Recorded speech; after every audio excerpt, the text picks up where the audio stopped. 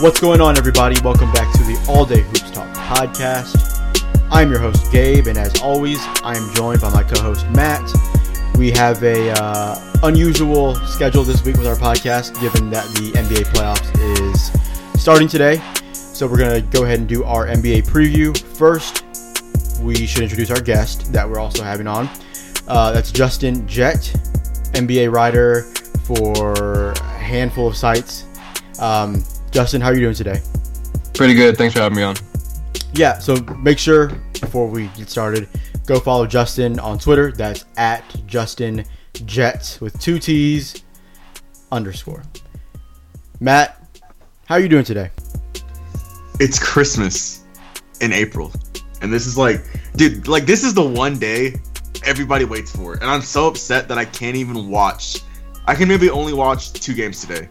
And that's honestly not enough to fulfill my satisfaction in the NBA playoffs. I would say at least the Rockets aren't playing today, so you won't have to worry about missing them. If the Rockets were playing today, I would have just skipped everything else I had to do, to believe it or not. I don't blame you. The first game of the day is more pertinent to me. So first game of the day is Spurs-Warriors. That's obviously in Golden State, the 2-7 in the West. Who thought that we would get Warriors Spurs as a 2-7 seed before the season started? Not I. No, I mean, I don't want to toot my own horn here, but I did predict the Spurs would take the 6th seed in the preseason. So I don't want to get too on my high horse, but I did think they would get the 6th seed, but they even dropped a seed lower than I predicted. Yeah, although I will say, if they did have Kawhi, I would imagine they would be higher than the 6th, correct? I mean, I don't know. Absolutely. That's from my thinking, obviously. Getting to 7 in what was an extremely packed bunch in the West there, with the 4 through the 9, basically. That 7, I guess, isn't the worst thing, given the fact that Kawhi was out for them. Golden State is dealing with their injuries of their own, obviously, and they've looked far from invincible, I should say, with Steph Curry out. That's been a very interesting development on that front over there. Obviously, the Spurs are worse without Kawhi than the Warriors are without Steph. But what do you guys think about kind of the challenges that the Warriors will face against the Spurs without Steph? And, we'll see how long he's going to be out. I know a while ago Kerr said that Steph Curry wasn't going to be playing in the first round at all. Now it's a little bit more touch, but what do you guys think about those challenges that Golden State will face? Well, I think with me, they said with Steph, he's hoping to come back sometime in the second round, which honestly, that doesn't sound extremely encouraging. I think it's taken a little longer than expected, but we'll see what happens. But luckily, I think one big thing the Spurs will have a little easier time defending the pick and roll, because there's a huge difference between having to guard Quinn Cook in the pick and roll and Steph, because whenever they have Quinn, they can drop, and whenever they have Steph, you have to go over the screen, or it's just going to be madness for you every single time. I mean, you can't go under the screens when you're playing Steph Curry in the pick and roll. And because the thing with Quinn Cook is he does a lot more of his work in the mid-range game, and Steph can do both. So the Warriors are 17-14 without Steph this year. That is concerning. I think the Warriors are going to win the series, but a lot of people think this can go 6 games, pretty easily. Yeah, see, I'm in the other camp. I have a lot of faith in the Warriors. Even without Steph Curry, they're a really good team, and we've known time and time again that early season stats and wins are more indicative of playoff success. And so although they've faltered in the last few weeks, they've really just stopped caring. I mean, it's tough. They're trying to go to their 4th straight finals, 3rd straight, and so it's just a slog to get there. And they're still almost averaged 50, 40, 80 as a team splits. They still have Kevin Durant, they still have Klay Thompson, they still have Draymond Green, and I honestly just think in the playoffs, talent really is vastly important. And I don't see the Spurs putting up much of a challenge. They didn't put up much of a challenge last year without Kawhi. They got swept, and I just don't see anything different happening. Yeah, I'm pretty much closer to Justin than I am to Matt. I still have all the faith in the world in Golden State, basically, until I can see something definitive that's going to show me otherwise. Obviously, the regular season, especially the last 2 months or so for the Warriors, it's been whatever. It's been whatever, really, and they've been dealing with injuries, even more than just Steph Curry the past couple of months. But it's really just been whatever. And yeah, I mean, San Antonio, they've just not been good. I mean, obviously, when you lose Kawhi Leonard, that's going to hurt you. But Justin mentioned it. They didn't pose much of a challenge last year for Golden State when Kawhi went down. Obviously, this year, now they have more experience without Kawhi, a little bit different of a style that they do without Kawhi now. So they might be better equipped to work without Kawhi. But all in all, I don't see San Antonio winning any more than one game, if that. I'll say that. Okay, so I do have my concerns about the Warriors, but I still think they're going to win series in 5. Like it's not going to be a long series at all. Just I have seen some say it's going to go 6, and I think that's a little bit crazy. But a lot of them are depending on the fact that LaMarcus Aldridge is going to be LaMarcus Aldridge from Portland. Like that one series we had 2 40-point games against Houston in 2015. They could get that again, but I mean, I don't know if you can just. I don't think they have enough to compete with Golden State. You just don't have enough offense there without Kawhi. Well, I don't even think it's that, because we know LaMarcus is going to get doubled by Golden State. That's what they did last year when Kawhi went down. They doubled LaMarcus, and that was that. So we know LaMarcus is going to get doubled. For as good as he's been for us this season, he's going to get doubled, and that's going to hurt him, and that's going to close down a lot of his effectiveness. It'll just be about kind of surrounding him and having. I mean, the guys just need to hit shots. It's. I don't want to oversimplify it to where it's just that, but when guys are doubling you, I mean, you have to just be able to. The easiest thing is just kicking it out and hoping the guys are going to make shots, and obviously that's a very simplistic form of it. But it's going to be up to guys like Patty Mills, who has been really dreadful at times this season.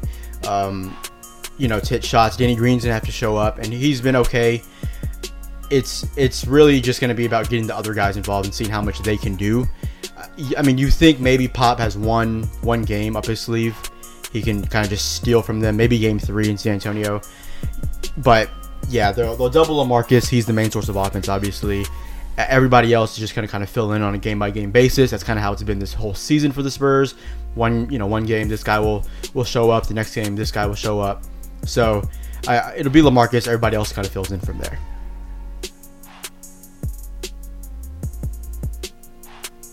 Let me ask you this, Justin, really fast. Do you factor regular season matchups at all when they're trying to figure out a playoff series? I do. I don't put all my faith in it, but I put at least a little bit. I mean, because teams usually that know they're going to be in the playoffs, like the Warriors, like the Spurs, they don't give everything. They won't give everything. The Warriors definitely did not play the Spurs like they are going to in the playoffs. Like you said, LaMarcus Aldridge is probably going to get a lot of attention. The Warriors can play off of DeJounte Murray. They can play off of Tony Parker. And they can even play a little bit off of Patty Mills, who's not the best three-point shooter. So that's a lot of guards they can play off of and focus their energy on LaMarcus Aldridge, who I don't think they are scared of in the slightest. I don't think they are scared of him at all. So they're going to allow him to post up. They're going to let the guards hang around the three-point line. And I've heard that a lot where the coaching, Pop will win them a game. But I don't think the coaching disparity is that large. Steve Kerr's a good coach. And so I just think with the talent, it's just too much. Manu has said it all year. He said, we execute really well. We just don't have the talent. And I think that's what's going to happen in the playoffs. Yeah, because for me, I look at it from... I think there are some series where you can look at it and say, you can definitely look at the regular season series and say, that's probably how it's going to be in the playoffs. Like, you look at Houston and Minnesota, for the 1-8 matchup. In the first 3 games, Houston beat Minnesota by 18 points each game. I legitimately think it can be like that in the playoffs because their styles of play are just drastically different. Minnesota does not like to shoot the 3-ball. I think they're 25th or lower in made threes a game, and Houston they're last. They're dead last in made threes. I think it's like 7 or 8 a night. Yeah. Houston shoots 7 or 8 threes in the first 2 minutes of the game. So it's just completely drastically different styles of play. And I think that's a series we can look at it and say it's likely going to be like that in the playoffs. You never know because the pace changes, but we'll see what happens. I think when you look at the season series as well, it really just depends. If it's like a season split, then obviously there's nothing you can do with that. But if it's a sweep, if you see, hey, Team A swept Team B in the regular season, I think that will account for something, even if, obviously they're not playing how they would in the playoffs. But I guess going on to the Rockets-Timberwolves series, though, I think that's going to be probably a sweep. It's a bad matchup for Minnesota, just off the bat. It's a bad matchup. So, like you mentioned, Houston's going to come out and they're going to throw up threes every chance they get. Minnesota is, like you said, going to do the opposite. So Minnesota's a very weird team. Obviously, they're not the best or the most well coached. I think that's going to hurt them, obviously, when it comes to playoffs. None of those guys have experience, well, besides Jimmy Butler. But it's going to be a long yet quick series, if that makes any sense, for Minnesota. Yeah, so a little bit. I just think the 2s versus 3s thing is just huge. The Minnesota Timberwolves are not a good 3-point shooting team, as we discussed, and they just accept those long 2s, and I think Houston will accept those all day. They'll allow them to take those. We're going to still shoot 3s, you'll still shoot 2s, and we're going to outscore you at the end of the game. The Timberwolves were not able to hold them under 116 points in 4 of their games this season. They haven't been able to stop them in the pick and roll. Jimmy Butler is an incredible defender, but with the Rockets, they'll just keep on ball screening you until Jimmy Butler gets off of him, and they'll just ISO their worst defender. Wiggins, it might be taken advantage of. So will Taj Gibson. Although he's a good defender, he won't be able to hang with the guards. He can't switch. And so I just think the Timberwolves won't be able to stop them. And I think a really big thing is the bench, because we know Thibs likes playing Derrick Rose and Tyus Jones and Jamal Crawford at one time for some reason, and that lineup will be eaten up by the Rockets' backups. And I just don't see a way this series goes into an upset. And I even see people doing 6 games. I don't see it's funny. I did 3 sweeps in the first round. These are the 2. These are 2 of them. Rockets are going to sweep them, I think. As high as the Timberwolves came into this series, into the playoffs, they drew the bad card and they pulled the Rockets, who are just on fire. They won 65 games, so there's a reason for that. That's what I look at it from. How you're going to have Derrick Rose, Tyus Jones. One of them's going to be playing with the bench unit. And the thing is, with the Rockets, James Harden or Chris Paul is going to be on the court 48 minutes. One of them will be on the court at all times. Derrick Rose and Tyus Jones, neither of them can guard them. And the thing is, Harden and Paul love to do the 1-2 screen and roll. And they will, like you said, they will do it continuously until they get the mismatch they want. And no matter what it does, they're going to find a way to get that mismatch. Exactly. And Chris Paul and Harden love the penetration, and they're going to kick it out to either PJ Tucker, Ariza, Luke Bonmute. I don't think he's going to play the first round. I'd be completely shocked if he does. And I do think he will be missed drastically. Not for this series, though. I think the one series you need Bonmute for is the Warriors, because that's where his value will really be shown. But I think Clint Capella is going to be in for a really good series, because Capella gets under Karl Anthony Towns' skin a lot, because Capella's really athletic and likes to run the floor, and Cat does do the same, but Capella's really good, and I don't think he gets the due he deserves. Like, he has consistently played up to par with the best centers in the league all year. He's a smart player who knows his role and plays his role damn well. Even if he's not necessarily the most overall talented, he knows his role, and that role as a rim protector on defense and a rim diver on offense, that's what's becoming valuable in the NBA, with the space you've got on the outside, a guy who can dominate while he dives down to the rim. That's huge. But Rockets are going to sweep Minnesota. Next series let's look at is the Blazers and Pelicans. That's the 3-6. A lot of people really seem to think that the Blazers are going to kind of just handle them, or maybe not handle them, but I feel like everybody I see is picking the Blazers. I haven't seen any Pelicans picks, I don't think. I was really torn. It's funny. I didn't pick them either, but I was extremely torn about it. What it ultimately came down to for me is that the Pelicans' wings are really good shooters, but I just trust the Blazers' defensive guards and their wings to handle them and to focus all their energy on Anthony Davis, while also being good enough on defense to protect the 3-point line. And so Al-Farouq Aminu, guys like that, I put a lot of faith in this series because guys like Nikolai Mirotic, guys like Darius Miller, they're going to have to perform a lot in the playoffs. And I'm just not sure they can do it with the wings that the Trailblazers have. Exactly. That's the thing with Mirotic, because Mirotic has been really up and down since he got to New Orleans. I think he's shooting less than 35% from three, if I'm not mistaken. It's really low. And if he's not playing well, I don't really give the Pelicans much of a chance. But they do have, look, you still have Anthony Davis, you have Jrue Holiday, and don't forget, we have playoff Rajon Rondo over here we're talking about. Playoff Rondo is a real thing, and I promise you it's real. But like you said, the wings for Portland are going to be a huge difference. Like Connaughton, Harkless, Aminu, and I like Shabazz Napier. Shabazz Napier has solidified himself as a backup point guard for Portland, and Terry Stotts loves to have the three-guard trio of Napier, McCollum, and Lillard out there at the same time. It's kind of like what Toronto does sometimes, where they'll have Fred VanVleet, DeMar DeRozan, and Kyle Lowry at the end of games, and it works really well for them. But I think this is the one series where the Pelicans are really going to miss DeMarcus Cousins, because the game slows down and all the pressure, all the attention can be put on Anthony Davis. And when you still have Jrue Holiday who can create, but I mean, he's not a talent like DeMarcus Cousins. So I think his presence is going to be really missed. I have Blazers in 6. I do think Anthony Davis will get them 2 wins. So yeah, I have Blazers in 7, so it was super close for me.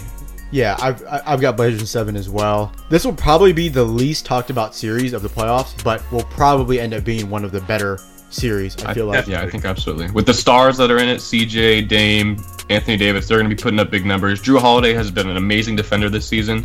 Yes. So that's going to be really fun to watch. And then, like I said, just all the three-point shooting that Anthony Davis has around him, it's a lot of fun to watch. It really is. Next series, Thunder Jazz 4-5. This is a weird one, I feel like. I don't think there's any other way to just kind of describe the way at least I feel about this, except for it's just weird. Like, it's weird to me. I don't know. It was another 7-gamer for me.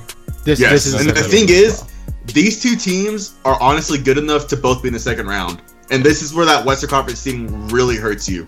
Because if it was, say, Miami, Blazers, OKC, Utah, New Orleans, I would have picked OKC to beat Portland and Utah to beat New Orleans.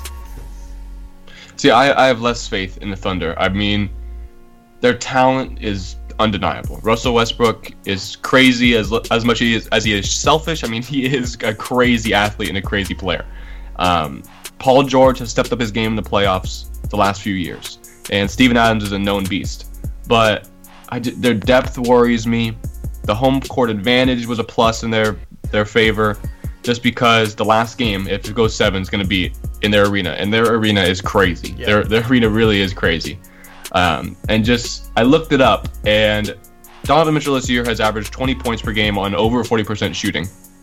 No, so you'll likely think he'll have to do that in the playoffs for the Jazz to do just as well.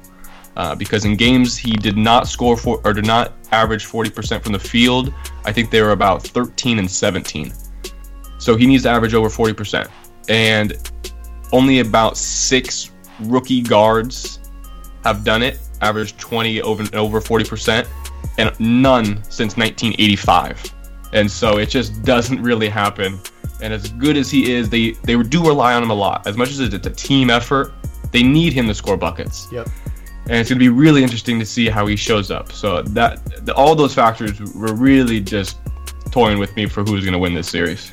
Believe it or not, okay, go ahead. Go ahead. I must say, it must be like I can't imagine what the feeling is like for Donovan Mitchell, just on like on an emotional basis. Donovan Mitchell is probably about our age, early 20s. I'm sure he grew up watching Carmelo Anthony. You know, Paul George has been a figure for the last 5 or 6 years. Russell Westbrook has been a figure, and now he's the main guy going up against him in his rookie year. That emotionally has to play a factor in it, whether it's going to help. He didn't even think he'd be drafted. He said when he got drafted, he did not think he'd be drafted. Which is insane, because I thought personally he was a great prospect, but that I think will take a big emotional toll. Again, it might help him, it may hurt him, but this series is a 7-gamer for me. I just think when it comes down to it, OKC, man, it feels weird to say OKC is going to be better prepared. I don't know if that's the word I want to use, but OKC may be better suited. They have the talent that's there, and I think when you get the smaller, tighter game rotations that you get in the playoffs, that may benefit them.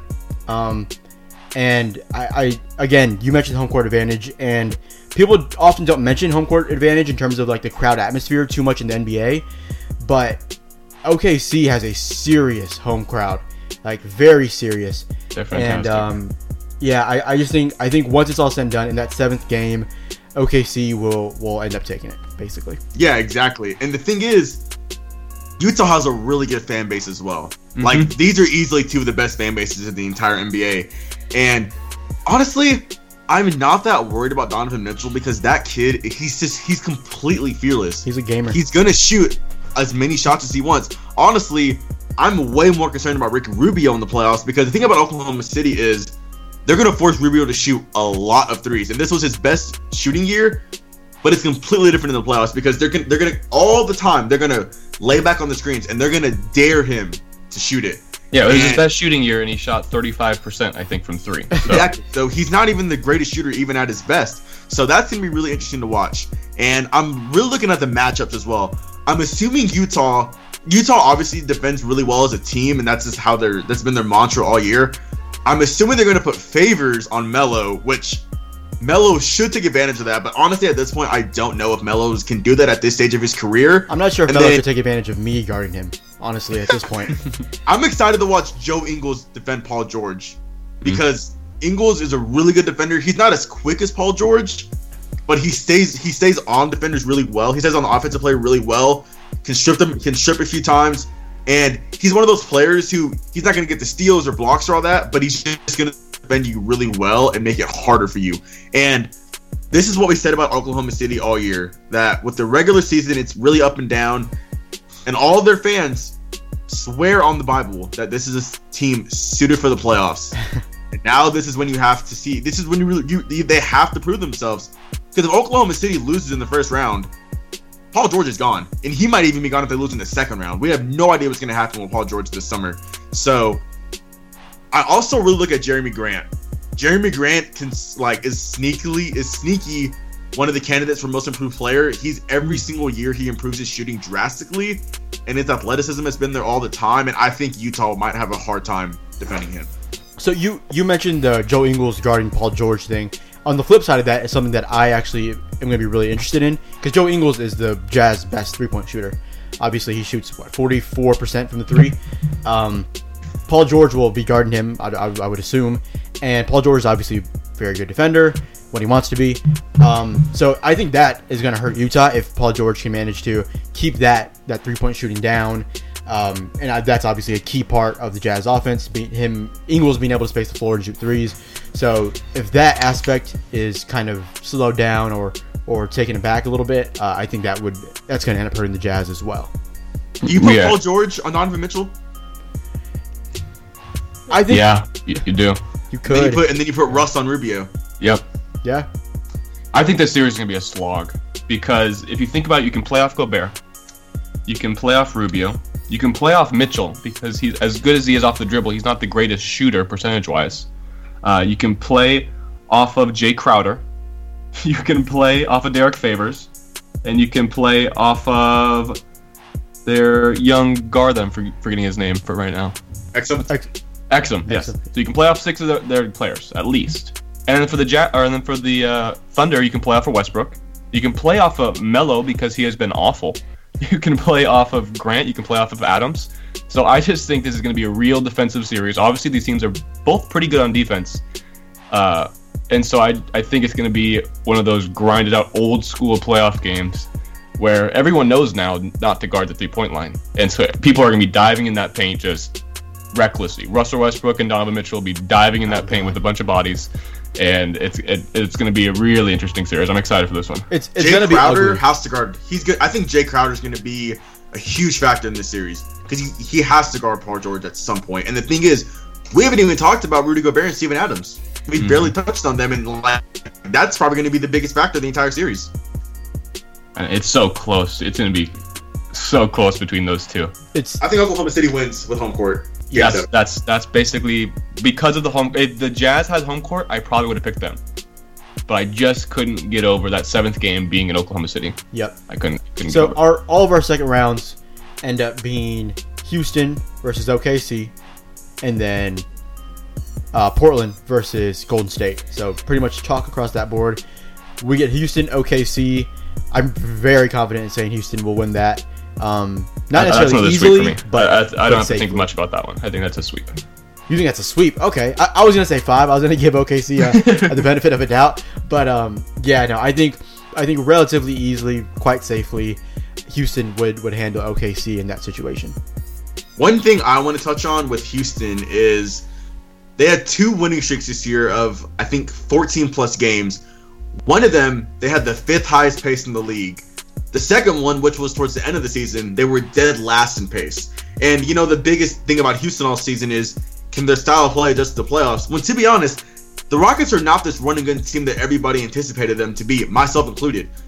They can really play, they play really well in the half court, and that's why you get Chris Paul. Because they can consistently run the ISOs with Paul and Harden. And some people say it's not a good style of play. It's going to work because why aren't you going to have it work? We have 2 of the greatest isolation players ever. They're 2 of the best players in ranking of isolation all season. So why don't you run that every single time? And if you're going to get the mismatch, you have to take advantage of it. And what I like about Mike D'Antoni as well this year is he's opened up to Chris Paul taking the mid-range jumpers because that's Chris Paul's bread and butter. So when you open that up for him, it's going to be easy. And also, I think Gerald Green's going to win Houston in a playoff game or 2 in the playoffs. Yes. I've been saying all year, because he was playing Joe Johnson way more minutes than Gerald Green. I was not sure what he was doing because because Gerald Green's not shooting that well from the field. And for me, I don't care because he plays the right way. He plays his role. Joe Johnson cannot play his role. That's just not who he is. And so Gerald Green can run. Gerald Green can defend pretty well, and he's just active 24/7 when he's on the court. And he's getting shots up, and that's what we need. We need a guy just throw the ball to and you shoot. Joe Johnson would take 3 or 4 dribbles and then shoot. And the thing I always think about in the playoffs is the more options you have, the better suited you are. So that's why I think Luka Mbamute is really important because he gives the Rockets a lot of different options. They can throw a lot of different lineups. They can do a lot of different things, and so I think that's really important. And why I think the Rockets are really well suited for the playoffs. Even though a lot of people don't want to see them succeed. Not a lot of people do. I think the Rockets could, probably should, and maybe will end up just resting Mbamute until the Golden State series because the first series is going to be easy. OKC is going to be easy. Why not just save him for Golden State? That's pretty fair. Mbamute also, the thing is, his offensive game is extremely underrated in my opinion. Because he has shown the ability to take the ball off the dribble and finish at the rim. That's how he dislocated the shoulder again. Because he went up for a dunk. I don't remember who was on it. It was the Lakers game. And after that, he dislocated the shoulder. So he's going to be missed. But honestly, I would be fine with him missing the first 2 rounds of the playoffs. That's going to be about a month, right? If they get to conference finals, that's about a month. That's how long he was out with his first dislocated shoulder. Yeah. Mike D'Antoni said this one isn't as bad. But I also think it's an injury you can't mess around with because it happened to Kevin Love, and he missed an entire postseason. Yeah. Wait, was Kevin Love dislocated? I think so. That's what I remember. He's had that. Yeah. It got pulled out by Kelly Olynyk. That's right. Yeah. That sounds about right. The other series we've gotten to is the Warriors Trailblazers. I think that's going to be another fairly safe one, even regardless of what Steph's status will be. Obviously, if he's there, it'll be easier. If he's not, it'll be a little harder. But yeah, Golden State, Portland. Golden State will probably handle them, I would say, in 5, just to be safe. Yeah, I haven't really looked at this one. I haven't moved on to the next round too much yet. But I think this would be a really fun series. Just with the Trailblazers guards against the Warriors guards. Nurkic with his attitude in the second round, I'm sure he'll get pissed off once or twice against the Warriors. And then, like I said, all those defensive wings that they have with the Warriors offensively stellar wings. So to me, that's going to be a really, really fun series and probably a ton of offense and a lot of scoring and a lot of big games. So I'm really excited for that next round as well.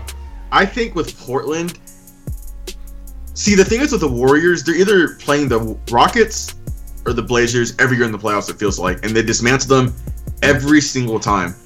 But I don't know, man. Portland's not going to beat them, but something feels a little different with Portland this year. Like, I do think they could take Golden State to 6, but I feel like we do this every year with that one team in the playoffs, and then the Warriors sweep them. And like you said, there's a huge asterisk because we don't know what Steph's going to be like when the playoffs come around. See, but for me, that team is the Spurs. For me, that team is when we go, oh, they could do this without Curry. People are saying, oh, I don't know, the Warriors could do it, and then they're just going to sweep the Spurs onto the second round. For me, that's that team. And I think the Trailblazers are legit good and could at least compete with the Warriors, where I think the Spurs, I mean, as good as the Spurs are, they're not going to be able, they're not in the same class. The Trailblazers if you lose to the Warriors in 5, that's honestly like a moral victory for you, to be honest. Yeah, just steal a game from them, and if it can be on the road, that's even cooler. But the Trailblazers are legitimately good. They were the 3rd best team in the West. And I don't think anybody is going to have any qualms with that. The Trailblazers are legitimately good, and I think the wings that have stepped up on defense this season will be key, and I think that's what's going to most importantly allow them to compete with Golden State. But all in all, we've known basically since November, December, that this is the collision course that we're on. Houston, Golden State, 1 versus 2. As good and as competitive as the West is, there's only one outcome here. If we don't get these 2 in the conference finals, it is a huge disappointment. Healthy. They need to be both healthy as well, because that's going to be a monumental series if both teams are completely healthy and ready to go, because that's just going to be a lot of fun. I'm so excited for that. We have to pick this now? I cannot pick this right now. There's no way I can. You can't? Okay. I'm just going to, for the sake of the podcast theme of just guessing what's going to happen, I'm going to go Golden State in 7. That's just throwing that out there. So many different pieces that could be moved or changed, or variables is the word I was looking for. So many variables there that's going to change things. But I don't know. Again, I have all the faith in Golden State until they prove me wrong, and Houston might prove me wrong. But until then, I'm riding with Golden State. It's going to be a fun series. The best part about it is it's going to be good, fun basketball. I mean, it's just going to be a joy to watch. Yeah, it's going to be high execution. Exactly. I think it's going to be some of the greatest basketball we've maybe ever seen at one time in a series, if everyone is healthy. This is the finals. Yeah. Basically. Winner of that game or that series will probably win in, I would say, no more than 6 in the finals. That's pretty fair. But at the same time, it's LeBron, so you just really never know. Yeah, he's crazy. Yeah, but just the Cavs have not been good. So, the West here, we know what we're getting. We don't know exactly what will happen, but it's a pretty clear path for the most part, all things considered. Rockets, Golden State is the collision course we're on.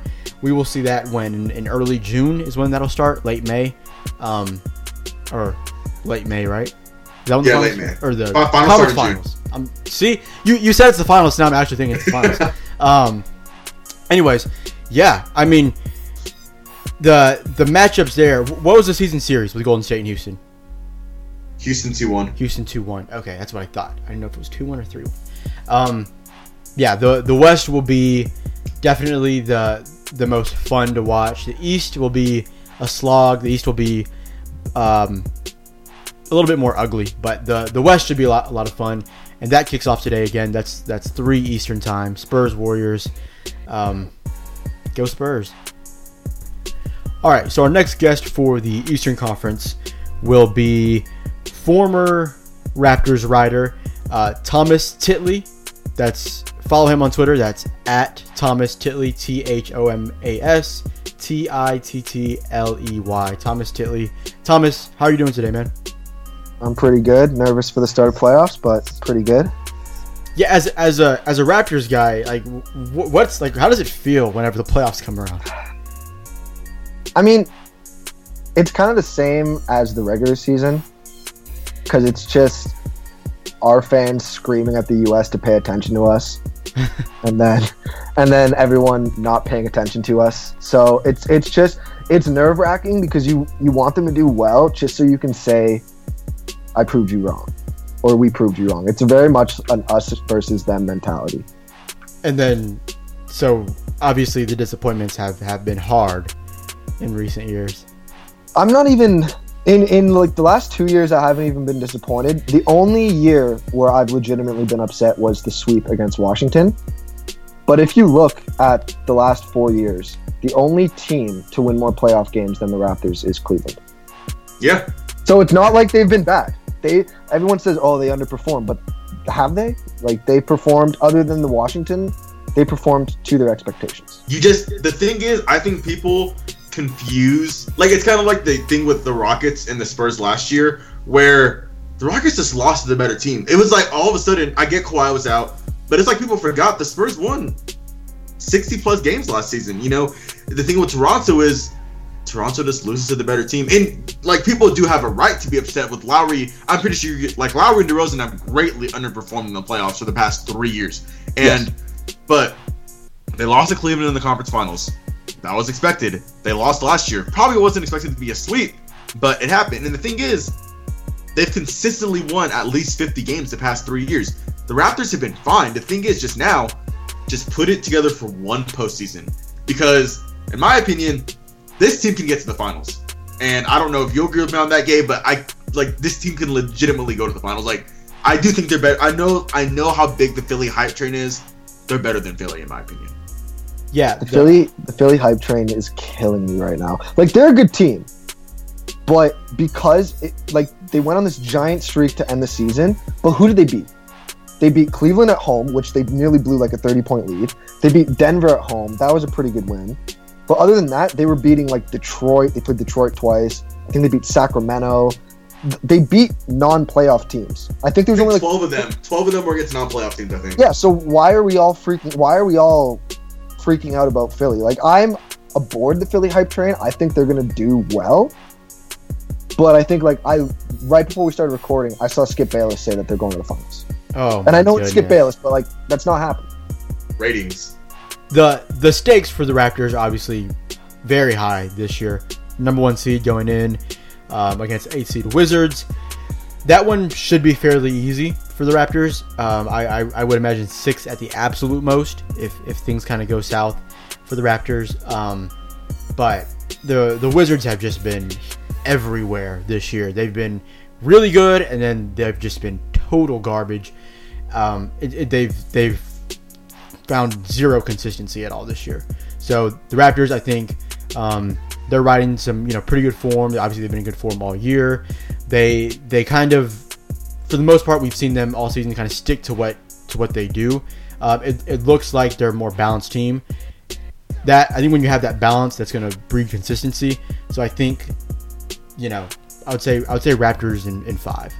Is Fred VanVleet hurt? He is probable for today with a shoulder injury.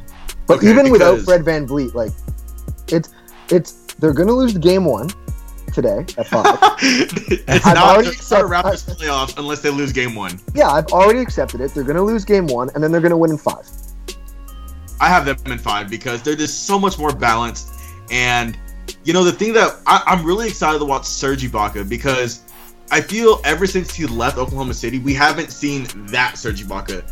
Because the thing I kind of like with him and then I don't kind of like, I feel he relies on the jumper a little too much, and he's a really athletic player. Like, he can take it off the dribble. We've seen him be able to do that. But we need the Serge Ibaka from Oklahoma City in terms of the defensive impact. Because he was a block machine when he was in Oklahoma City. And he can just do more, I feel, than Valanciunas can on defense. So there's a pretty big misconception about Valanciunas on defense. He's not actually that bad. No, he's not. He's so big and long that he actually contests shots pretty well. And Serge, his shot blocks have gone down, but it does feel like every single game he comes up with a big block at some point that you just didn't expect him to get. Offensively, he takes too many contested threes. But again, like with Serge, when he was in Oklahoma, we all knew what his role was, right? He was going to be, when Harden was there, he was the 4th best player, And then he was the third best player, but Russ and KD were so good that it didn't really matter. Like, he still didn't have to do anything offensively. And then he left, and everyone saw his offensive potential because he's athletic. He's got a good-looking jump shot. And so everyone says, oh, he can score 20 a game. That's not who he is. And now for some reason, people expect that. He's not. He's more of a 15 to 17 point game of guy. And the thing is, what's gonna kill Washington, particularly in the series. Look, Wall and Beal are gonna be perfectly fine. Beal is a really good playoff performer, especially Beal. I'm a little iffy on Otto Porter. Him and Kelly Oubre really got to step it up. But Toronto is so much more deep, so much more balanced. They might go 10 deep in the playoffs, and that's what's going to get them over Washington pretty easily. It will definitely not be like the last time they met in the playoffs. Yeah, I think one thing that's kind of underrated that nobody really talks about with Toronto is that they've got guys who can shoot the three. They've got six guys, not including Pirtle or Valanciunas, that shoot 36% or higher from three.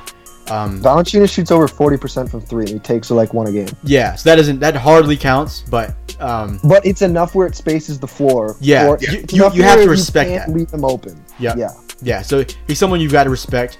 I think Pirtle's at like 50%. I don't even think he's. I think he's taking like 2 all year. Pirtle was a lot of fun. Pirtle's going to be really good. Yeah, but with these guys who are taking more than like 2 a game, the Raptors have 6 of them that are shooting over 36% or 36% or higher, which is pretty good. I mean, that's a lot of shooters you have to respect. A lot of guys you can't really play too far off of, and I think that's going to be good in the fact that they're going to make defenses respect them. They're going to make them play them strictly one-on-ones, and when you've got guys like DeRozan who can make plays for himself as well as others, that's going to be a big advantage. I think one of the big things for people when they look at this, and I'm going to say people, I mean Wizards fans who think the Wizards are going to win, is because they have Otto Porter Jr. and Kelly Oubre, 2 really long, athletic defenders that they can guard DeRozan. And one-on-one, Otto Porter legitimately is one of the only players who can make life difficult for DeRozan in the whole NBA. The problem is, I went back this morning and I watched every single basket he scored against the Wizards this season. It's pick and roll. It's uncontested layups. Like, he gets free layups at the rim because Gortat, Scott, it doesn't matter who the big is. Their communication is so bad, and they don't know who they're staying with. And I don't know if it's Porter or it's the bigs, but he seems to get free layups all the time. And so Toronto's just going to pick and roll them to death. Yeah, I mean, layups. Even if Otto Porter does become an issue for DeRozan, it's nothing to screen until he forces a switch. That's not going to be too much of an issue, even at its worst, I wouldn't think. So I think the Raptors win that pretty safely. The next series that's going to be quite interesting, obviously, given some injuries that are happening, is 2-seed Celtics, 7-seed Bucks. The Bucks, come in with another disappointing regular season. Celtics are banged up, but we know they can still win games. This is going to be an interesting one. Obviously, it's a lot harder for the Celtics than it would have been. What do you guys think about this one going in? I think this is the series that I don't want to watch. It's the one series that I really I'm not even going to turn on, because the Celtics, I would watch them if they were healthy and they would be good. But their best player right now is Jaylen Brown. It's really hard to watch. And the thing is, with Boston, first off, I hate talking about the Bucks because the Bucks consistently piss me off, because I think for the past 4 years or maybe 3 years, this is the Bucks year, and they've never been able to do it. You can say coaching, you can say whatever. I don't know what it is, but they cannot get it figured out. And honestly, I don't even think Milwaukee's going to win this series. I think they're going to lose it in 7, because the thing with Boston is they have shown all season. It's honestly, they're kind of like the Spurs of the East, where they can throw anybody out there and they can find a way to win a game. And the thing is, whether they have to come back, like we've seen Boston all year, they've had those remarkable fourth quarter comebacks. And I'm really excited to, this might sound bad, but just bear with me here. Kyrie and Gordon Hayward both being out for the playoffs could actually be a blessing in disguise for Boston, because Jaylen Brown gets another really good year of playoff experience. But most importantly, Jason Tatum gets a whole playoffs as the 1 or 2 option for this team. Like, he's going to probably have to score 20 points at least every single night for Boston to be really good. And I know a lot of people like to pick on Al Horford, but I think we can all agree, if you solely look at box scores to judge Al Horford, you don't know what you're talking about with basketball, because he does so much with his passing, his spacing, especially his defense. He's a great defender, and he just does little things well. Yeah, he's a consummate glue guy. He's kind of that piece that every team would want, just because he keeps everything together. He does his role well. He does a little bit of everything as well. But yeah, I'm gonna go Boston in 7. Home court. It's just hard to trust Milwaukee. As hard as it is to kind of trust Boston with their injuries, Milwaukee is just, I mean, I'm tired of putting faith in them, basically. Like you said, it's been 3 or 4 years now in which we're like, okay, this is going to be the year they're going to win a series or two, maybe. They're going to be really good, and then it just doesn't happen. I want Steve Clifford to go there. That would be a very interesting spot for him. Jerry Stackhouse. Stackhouse would be interesting. I think everybody's top priority needs to be David Fizdale. So it'll be curious to see which team wins that little bidding war for Fizdale. As a North Carolina person, I kind of hope it's Charlotte. But as far as just seeing all the talent that's on Milwaukee, I think Fizdale would be really good there in kind of getting them together, hopefully. I'm going Bucks in 7. Matt, you've got Bucks in 7. I'm going Celtics in 7. Matt, you've got Celtics in 7. Thomas, you've got... I've got the Bucks in 7. Okay. For the sole reason that they have the best player, and it's not even close. Yeah. So, in basketball, it's not like hockey or other sports where even if you have the best player, it doesn't really matter. But in basketball, if you have the best player, you have a good chance to win the series, even if the other team is way better than you. The other issue I have with them, with Boston, is when they had Kyrie, they were one of the worst offensive teams in the NBA. They couldn't score. True. During that whole run when they were barely winning, like, they were a very good defensive team, but they were atrocious offensively. And now they don't have that one guy who can just get a bucket whenever. Like, Tatum's going to be that guy. Brown, maybe, I don't know yet.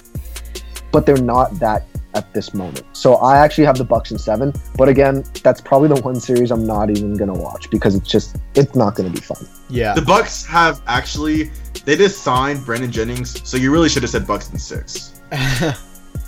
I think I just trust Brad Stevens a little too much. I think that's just what it is with me. I'll be rooting for the Bucks though. I think I like the Bucks more as a team. So personally, I'll be rooting for the Bucks. But I would just, if I had to put money on it, I would say Celtics in 7. Next series is probably one of the more talked about ones we've gotten. Leading up to the playoffs. 3 seed Sixers, 6 seed Heat. It's gonna be a fun one. I know it's kind of been a little trendy pick to kind of say, oh, Miami's gonna beat Philadelphia. Do either of you guys share that same sentiment? No, but it'll be a way better series than anticipated. I have Philly in 6, and the thing is with Miami, they, compared to Joel Embiid's season averages, Miami's been able to get it significantly lower when they play him. And Embiid's already not playing game 1. And the thing is, they play today. Game 2 is Monday. So so he might even miss game 2. And Miami has to win one in Philly to make this a series, because I do think they'll win one in Miami, but you got to win one in Philly, especially with Embiid out. Because if Embiid's back, it's just going to be so much harder. Yeah, I'm gonna go Philly in 6 as well. Philly, I think there's something to be said about their form. Even if they haven't played a bunch of good teams, they've still got confidence nonetheless. Their chemistry is probably at a season high right now. I think everything is clicking. Again, even if it is against the bad teams, they've got that mojo, they've got that swagger, and I think that's going to carry them in. Ben Simmons is obviously incredible. I think Miami needs to win one in Philly, though I'm not sure if they will, at least not the first 2 games. It would just be hard for me to imagine Philly on this hot streak and then it just suddenly ending right now. So, Ben Simmons is incredible. JJ Redick has been good. Dario Saric has been fantastic. And they have Fultz. Yeah. So, in the Heat, I'm not sure if the Heat have that guy who can compete with either of the Sixers that guys, being Embiid or Simmons. And so I just think when you have like Thomas was mentioning, when you have the best player and they've got the two best players who are very good, that's gonna work in your favor. So I've got Philly in 6. I've got Philly in 7, just because I find Miami. I don't think Miami's actually a very good team, but they seem to be the best bad team that I've ever seen. Yeah. Okay. They're so hard. Here's to my play. question, real quick: is Miami the best bad team or the worst good team? They're the best bad team. I don't think they're That's actually that tough. good. They're pretty good. I feel like. I mean, people know when you play Miami, they're gonna play really hard every single night. Yeah, exactly. And like when I mean they're the best bad team, if I were to take, okay, I'm gonna use Toronto as an example. If I were to take people from Miami and put them on Toronto,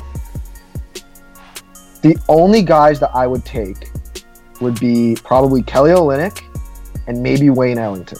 Oh, you would want Wayne Ellington. Everyone should want Wayne Ellington on the team right now for the playoffs. Just off the bench. Because, like, Lowry's better than Dragic. I'd rather have JV than Whiteside just because for the fit in the team. And so, like, their team's just not good. Kelly Olynyk is criminally underrated. Boston is insane for giving him up. Like, he's criminally underrated. And Wayne Ellington, like, UNC guy, my guy, he's disgusting. The way he makes shots that just seem unmakeable. It's like what CJ Miles does. They're just really difficult to play. Goran Dragic I like the grit that he plays with, and he's not scared of anyone. So I think they're just really difficult, and they get physical with you. And because Philly's so young, and I know that's a cop-out excuse by saying they're youth, they don't know what it's like, but there is a little bit of truth to it. I think it's going to be Philly in 7, but it's going to be one of the better series. Yeah, this one will probably be I would say a top 3 series in the entire playoffs. Miami's a good defensive team as well. I think that kind of goes under the radar a little bit. They're just kind of efficient in like most everything that they do. It's a bunch of guys who play their roles, who know their roles, and they play it really well. And when you have that, even if they don't have the raw talent that some other teams have, that's gonna amount to something. Especially the East, which is admittedly not as competitive or as good as the West. You can get some success over on that side. The last first round series, we've got LeBron and the Cavs against the Pacers. I feel bad for the Pacers because they had such a good, surprising year, and they've got to face LeBron in the first round. Like that kind of sucks for them. But I mean, LeBron's gonna do what LeBron's gonna do. So that series, is it weird that I say that series is gonna go 6? Like I think Indiana's actually really good. They are really good. It's just a bad matchup. Yeah, I've got 6. And the thing is with LeBron, I think this would be, if he beats them, I think it'd be the 5th time he's taken the Pacers out of the playoffs. Yeah, oh, yeah, those he was on Miami. They beat them every year when he was in Miami, except for the first year. That's insane. I think this is actually going to be like a sleeper series to watch, because the one thing Cleveland doesn't do is they don't defend the paint well. They just don't. Teams get layups. The one thing that the Pacers do really well on offense is they get layups. Victor Oladipo can break down any guy on Cleveland and get to the rim. Like, Rodney Hood is called a good defender, but when I watch him, he just frustrates me because it seems like he makes mental errors. LeBron is a great defender, but it's the first round. Is he going to go all out? Is he even going to guard Oladipo? I don't think he will. And then you look at some of their bigs, like Thad Young, another one of those guys who's kind of like Kelly Olynyk, is criminally underrated. He's a really talented basketball player, and he gets to the rim with absolute ease. Sabonis, I called that at one of my happiest calls of my life. I said he was going to be a really good player when he was traded from OKC because I thought he would get more touches. I think he's a guy who's going to be a really, really good player for them for a long time. Like, and then they have their 2 guards, Darren Collison and Corey Joseph. Like, they get the two. One thing that both of those guys do is they can go by guys and they can get in the paint and cause problems. So I think it's going to be like a sleeper series. I think Larry Nance will have to play some meaningful minutes because we've seen him show up on defense for the Cavs. We haven't seen many players show up on defense for the Cavs, but since he's been traded there, Larry Nance has been pretty impressive. Obviously, he's long and athletic, so I personally would want to find a way to start him. But either way, he needs to get a feature role in there because, like you said, the Cavs typically don't defend the paint well, and I think having Nance in there as a rim protector type could really be helpful, and at least in deterring with his length, deterring guys from coming in there.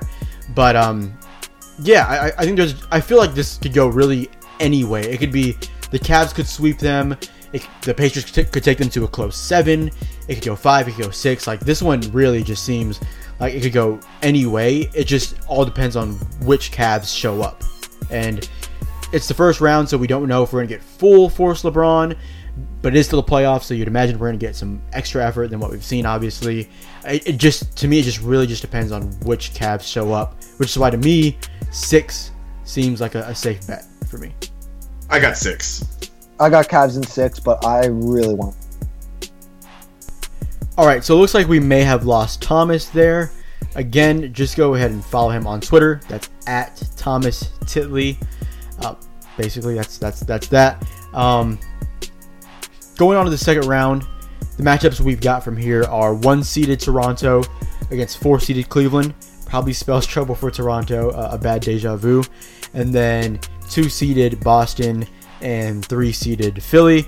Chalk in the East again, so top seeds in the West, top seeds in the East. Pretty chalk. It'd be curious to see if it actually ends up like that, because I feel like that doesn't happen very often where it's totally chalk.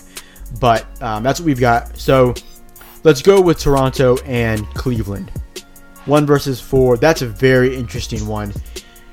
The winner of that one probably is going to get out of the East. Man, that is a tough bout for a conference semifinal matchup. I think that's when we'll see LeBron fully turned on. And it's just hard to pick against that. It's hard to pick against LeBron there.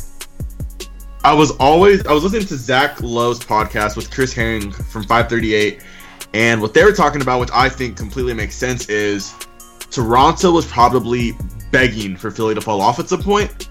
So then Philly got the 4 seed, and then Cleveland gets the 3 seed, because the thing with Toronto has I think it's been avoid LeBron for as long as you can. And honestly, that's the majority of Eastern Conference teams. Let's look at the seeding. Let's see how we can avoid LeBron to the latest round possible. Yeah. And it's the worst case scenario for Toronto. Literally the worst case scenario, because I don't know.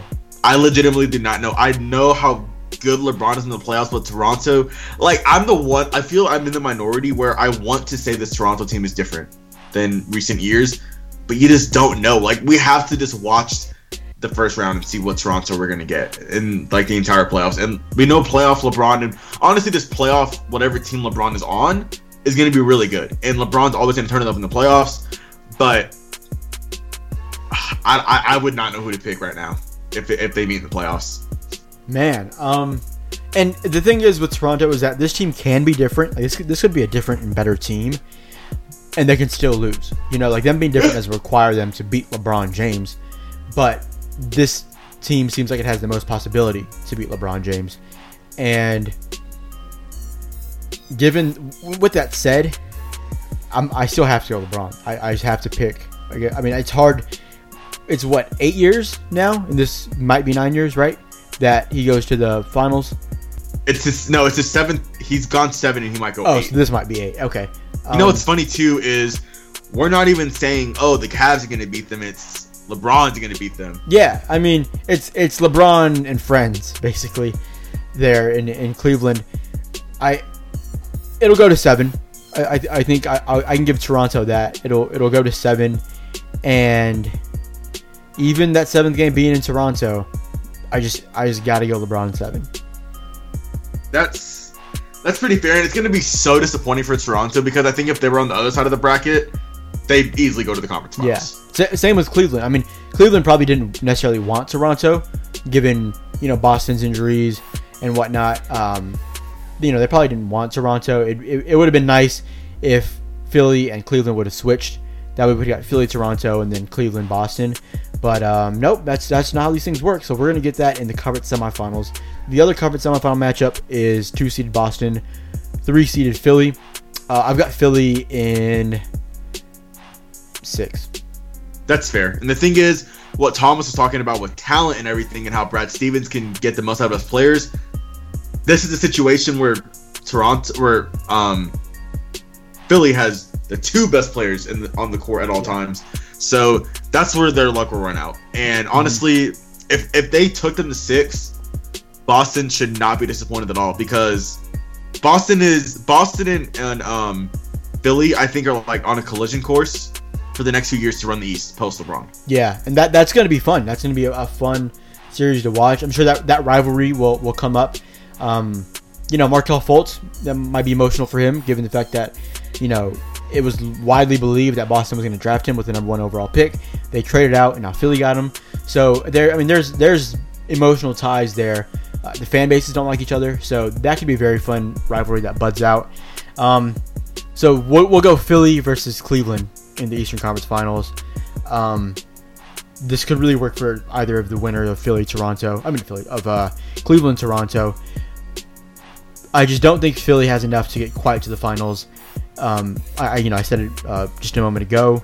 Whoever wins Cleveland, Toronto is going to end up in the finals. I've got that being Cleveland. So for the argument's sake, we've got Cleveland, Philly here in the Eastern Conference Finals.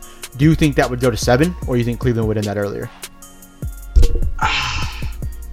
Well, Philly does have home court, so that could go to 7, but the experience just really bothers me sometimes. Like, they do have some experience on Philly, where JJ Redick's been to the finals, Marco Bellinelli has a championship, Amir Johnson, Ilyasova, they've all been in the playoffs. Brett Brown has a lot of experience from coaching with the Spurs as an assistant, but Embiid and Simmons don't.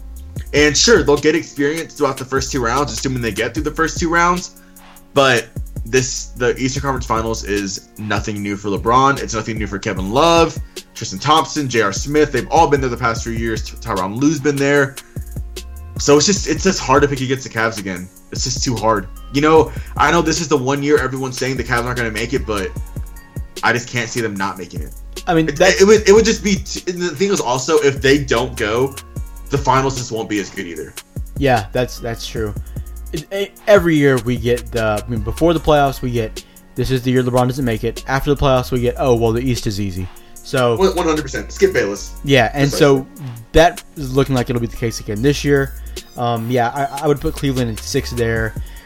Set my personal guesses up for a Cleveland Warriors rematch again, and then I would say probably the Warriors, honestly, in probably like 5.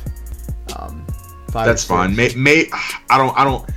It's too early to talk about finals. It's barely April. I gotta wait. It's far too early, but that's the name of the game here. So yeah, that's playoffs are going to be a blast to watch, because there's a lot of storylines and interesting pieces that fall even below the top 2 of the Rockets and the Warriors. So there's a lot of interesting things to watch. Again, first one kicks off 3 p.m. Eastern time, which will be probably shortly after the uploading of this podcast, and that's Spurs Warriors. So my ass will be glued to the couch for that one, bracing myself for disappointment. But yeah, so that's gonna do it. That's our little playoff preview there. We'll obviously keep tabs on what happens in the playoffs, if anything crazy happens. We've got draft stuff coming up. We've got deadlines. We've got lottery. We've got combine. Bunch of stuff coming up on that front as well. This is a fun time for basketball. Fun time. And here it is, last 2 months of the season, and I'm here for it. I'm ready for it. That's it. That's our preview for the playoffs. It's been a hell of a regular season, for sure. And we look forward to next regular season. We look forward to the playoffs. Matt, you have any closing words?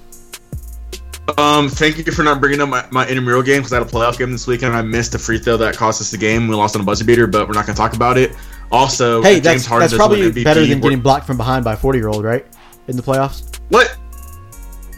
Never Shut mind. up. Bro, if James Harden doesn't win MVP, I'm not doing this podcast for a month. Ooh, that's fun. James Harden. Okay, you know what? Hold on. Before we go, let me get on my soapbox really quickly. The MVP, especially, this goes really with all the awards. MVP needs a defined set of rules of what requires someone to be an MVP. What makes an MVP? If we gave it to Russell Westbrook last year for averaging a triple-double and finishing safely in the West, it would only make sense for consistency's sake to give it back to Russell Westbrook because, again, he averaged a triple-double and they won one more game. They had a better record. They finished higher in the West as well. All things considered, the 4th seed is exactly where OKC was projected to end up, and that's where they ended up. So they didn't really underachieve. They just didn't overachieve. If you're going to give it to him primarily because he averaged a triple-double, it makes sense for him to, for consistency's sake, to win it again this year or at least finish very close second.